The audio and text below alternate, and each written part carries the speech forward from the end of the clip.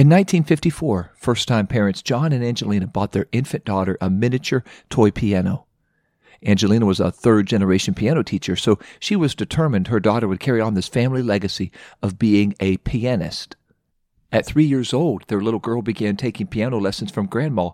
She quickly mastered the art of reading music before she could even read English. Their plan seemed perfect. It progressed splendidly. When she was 15, this young pianist entered the University of Denver as a music major.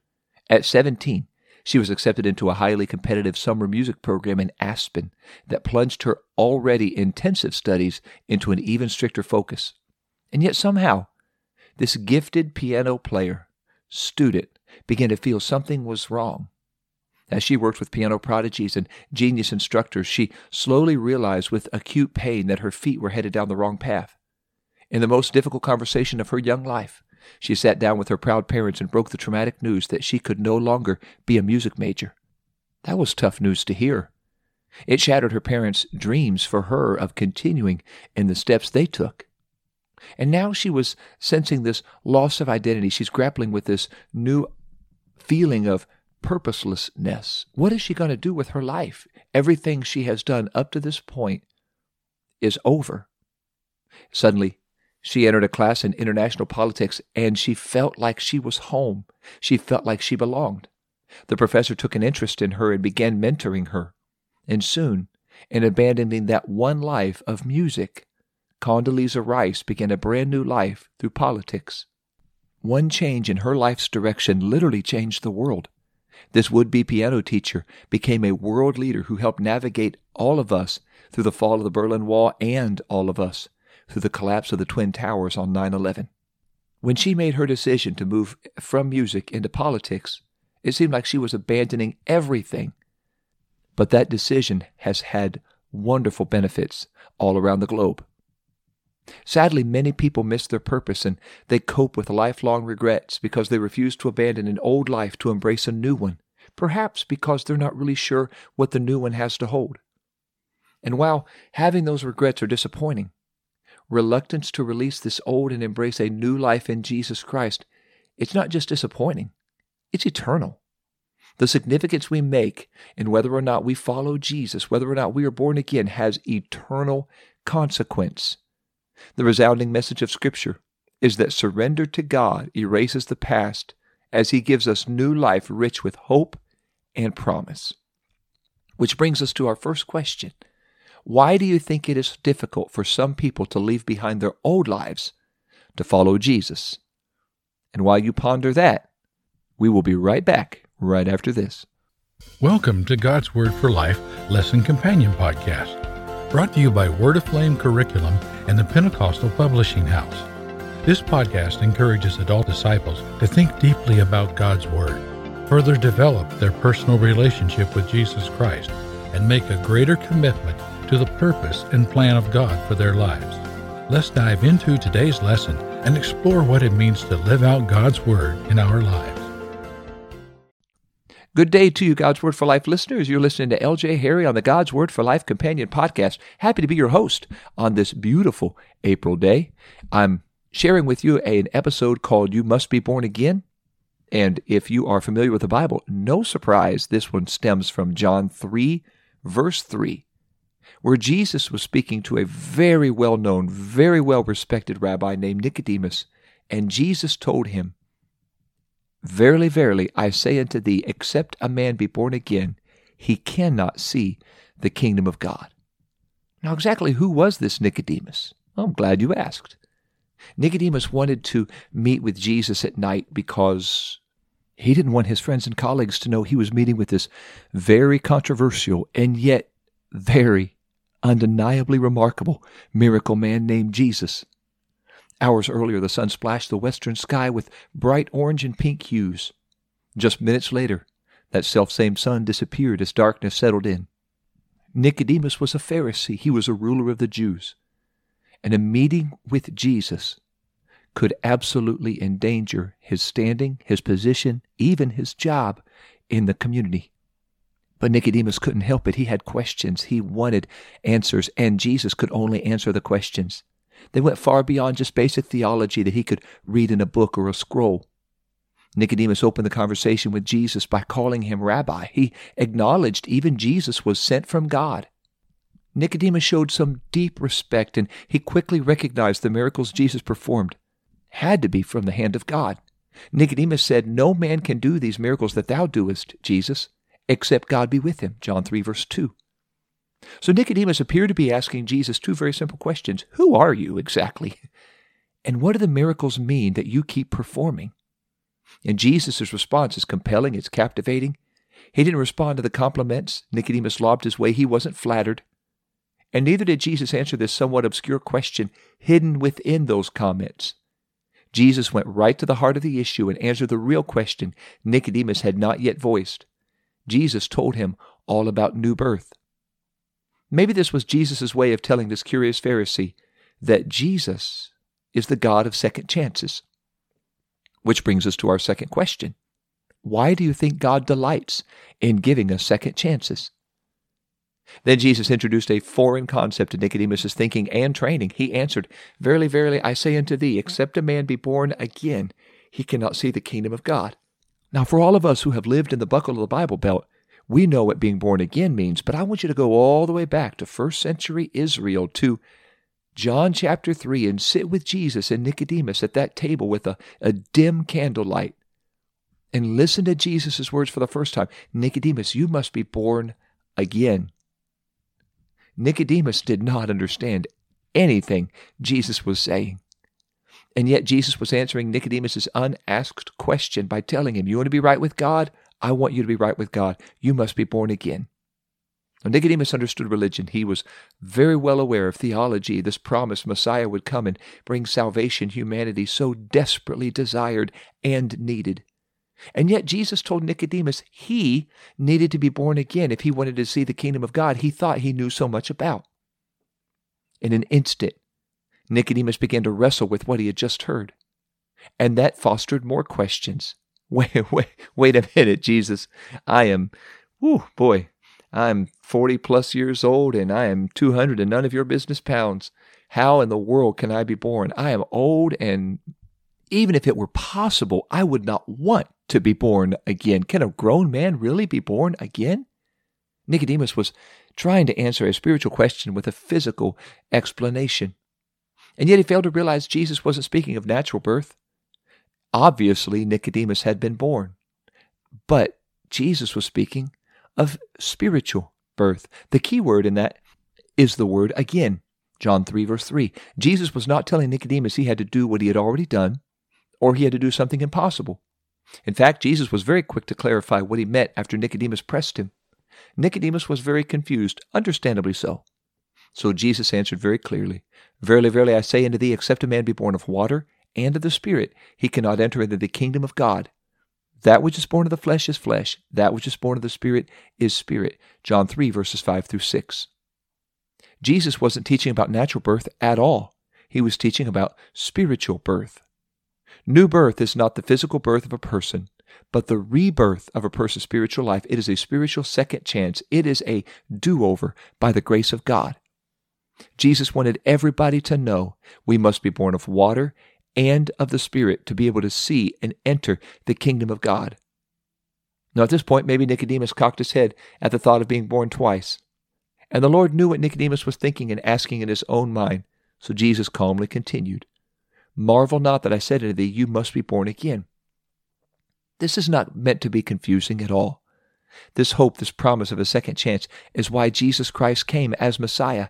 He came to make it possible for people to be born again of water and of the Spirit. He came to transform our lives through a new birth experience. Let me ask you, do you understand the message of new birth in a way you could explain it to other people? Now, chances are we know very few people named Nicodemus. In our world, we know Manuel or Megan or Randall or Monique or David, but I doubt you know a lot of Nicodemuses. No matter their name, we must be willing to share this new birth message with them just like Jesus shared it with Nicodemus. People want more out of life than just what they've had, just making more money to buy bigger, nicer, newer, faster. They want purpose. They want meaning. All of us, it's inherent within us to want purpose, meaning, even relationship with God. In Acts chapter 10, There's a Gentile soldier named Cornelius, and he wanted what we want. He hungered for more of God. So God sent an angel to instruct Cornelius to send men to Joppa to look for a man named Simon Peter. And Simon Peter, the preacher, would tell Cornelius, the soldier, how he needed to be saved and right with God. So when the preacher arrived at the soldier's house, Peter made a powerful, bold declaration of faith. He said, "Of a truth I perceive God is no respecter of persons, but in every nation he that feareth him and worketh righteousness is accepted with God." Thank God for that. Ask anybody whose life Jesus has transformed, and you'll find that God meets each of us exactly where we are. He knows the condition of our lives better than we do. So no matter what's happening in our world or the mistakes we have already made, God extends an invitation to transform our lives through being born again. Do you recall where you were and the feelings you experienced when Jesus met you? Now, part of our maturing only happens through questioning. Don't feel bad if you have questions. All of us do. That's the human condition. As we learn to speak, we begin asking questions. Why? Well, the sky is blue. Why? Well, because God wanted it blue. Why? Well, because God is God and He knows what's best. Why? I mean, we all ask questions. And they're often centered around the words what and why. We want to know why things exist, what makes them work like they do. We want to know why things are the way they are. And the list of questions we ask in our lifetime is endless. But we also ask spiritual questions. We know we were created for the purpose of a relationship with God. So sometimes we might ask the question, why? Why would God want relationship with me? You've probably asked that question before. I've asked that question before. It's an amazing truth to know Jesus Christ, God Almighty, wants relationship with us. And then, of course, the follow-up question, what does that relationship look like? At some point, we'll ask the question, what does it really mean to be saved and have this right relationship with God? It's the most important question any one of us will ever ask. It's the question that drove Nicodemus to meet Jesus in the middle of the night. When we look again at the answer Jesus gave Nicodemus, we see how Scripture explains it and examples it. The gospel, which is the good news that Jesus was born, He died, He resurrected from the grave on the third day to bring salvation to all humanity. The gospel shows us the hope of new life. When we respond to the gospel through this new birth experience, we find this abundant life Jesus promised. The gospel, the death, the burial, the resurrection of Jesus is symbolized in our lives through repentance, water baptism, and receiving the gift of the Holy Ghost. When we repent of our sins, we recognize we must die out to sin. Romans 6 verses 6 through 7 read, "Knowing this, that our old man is crucified with Him, that the body of sin might be destroyed, that henceforth we should not serve sin, for he that is dead is freed from sin." We identify with His burial through baptism in the name of Jesus Christ in water. Our baptism leads to our new life in the Spirit. Romans 6 verses 3 through 4 read, "Know ye not that so many of us as were baptized into Jesus Christ were baptized into His death? Therefore we are buried with Him by baptism into death, that like as Christ was raised up from the dead by the glory of the Father, even so we also should walk in newness of life." And just as Jesus rose from the grave to new life, we rise from the waters of baptism to new life in Christ. Paul continued in Romans 6, "Therefore we are buried with Him by baptism into death, that like as Christ was raised from the dead by the glory of the Father, even so we also should walk in newness of life. For if we have been planted together in the likeness of His death, we shall be also in the likeness of His resurrection." Identifying with Jesus' death, His burial, His resurrection is what Jesus referred to as new life during His discussion with Nicodemus. Being born of the water happens at water baptism. Being born of Spirit happens with Spirit baptism. So let me ask you this question. Have you been born again? Being born again is merely the beginning of new life. Please don't think it's the end. It's not the finish line. It's just the starting line. Philippians 2 verse 12 commands us, "Work out your own salvation with fear and trembling." Every day we must commit to living our lives for God. Numerous warnings in Scripture alert us to the dangers of falling away from this relationship with God. God will never walk away from us. What a wonderful truth and blessing to know that, but it's very possible that any one of us on any given day could walk away from Him. He gave us choice. Let's choose to walk with Jesus Christ. commit every day to live our lives for Him, that our devotional life is our priority and our passion, that we remain committed to this new birth life, not just when we were born again at the beginning, but every day. Paul told the church in Galatians 1, "If any man preach any other gospel unto you than ye have received, let him be accursed." Because there is no other gospel than the death, burial, and resurrection of Jesus Christ. No other way fulfills this right response to the gospel than repentance, water baptism in Jesus' name, and the infilling of His Holy Spirit. And with that, we wrap this up. This man was brash. Most every time he started to speak, some of those around him cringed. He was impulsive, and that had been on display several times in their short time together. Knowing the type of man he had been, it was miraculous to see the man he became. His name was Simon Peter. He was quite the character during the 3.5 years he spent with Jesus and the other followers. One minute he could be sociable and engaging, the next he was almost repulsive in the way he spoke and acted. He vowed to follow Jesus to the death, only to deny Him 3 times within just a few scant hours. In a moment of angry frustration, Peter even drew a sword and cut off the ear of one of the men who came to arrest Jesus. How does a man like Peter become the dynamic, anointed preacher who preached the greatest message of all time on the day of Pentecost? Well, it's simple. Peter was born again. God graciously gave him a do-over when he was born again. What a wonderful, wonderful God. Peter's life story is a testimony to us about how radically new birth changes our lives. His story shows us the incredible power of transformation the Spirit brings everybody who is sincerely hungry for a relationship with God.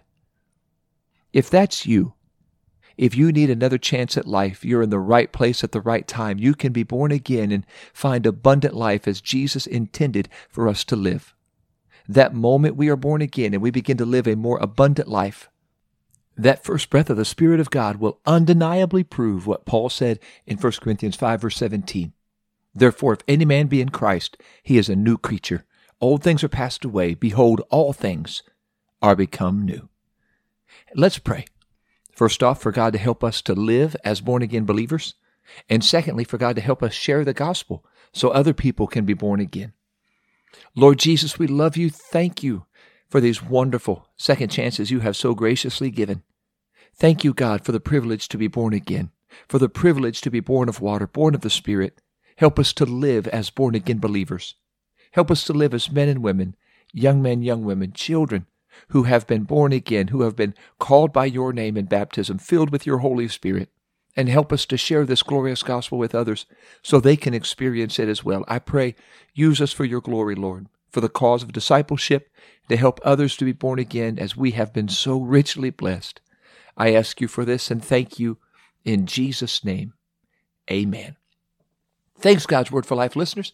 Be sure to subscribe and share, and you'll never have to miss an episode, and you can share this with others, and they won't miss any episodes, and they'll be able to follow along in this God's Word for Life podcast. Head over to PentecostalPublishing.com, and whatever you buy at PentecostalPublishing.com, if you use promo code GWFL10, that's God's Word for Life 10, you will receive 10% off your order, your entire order.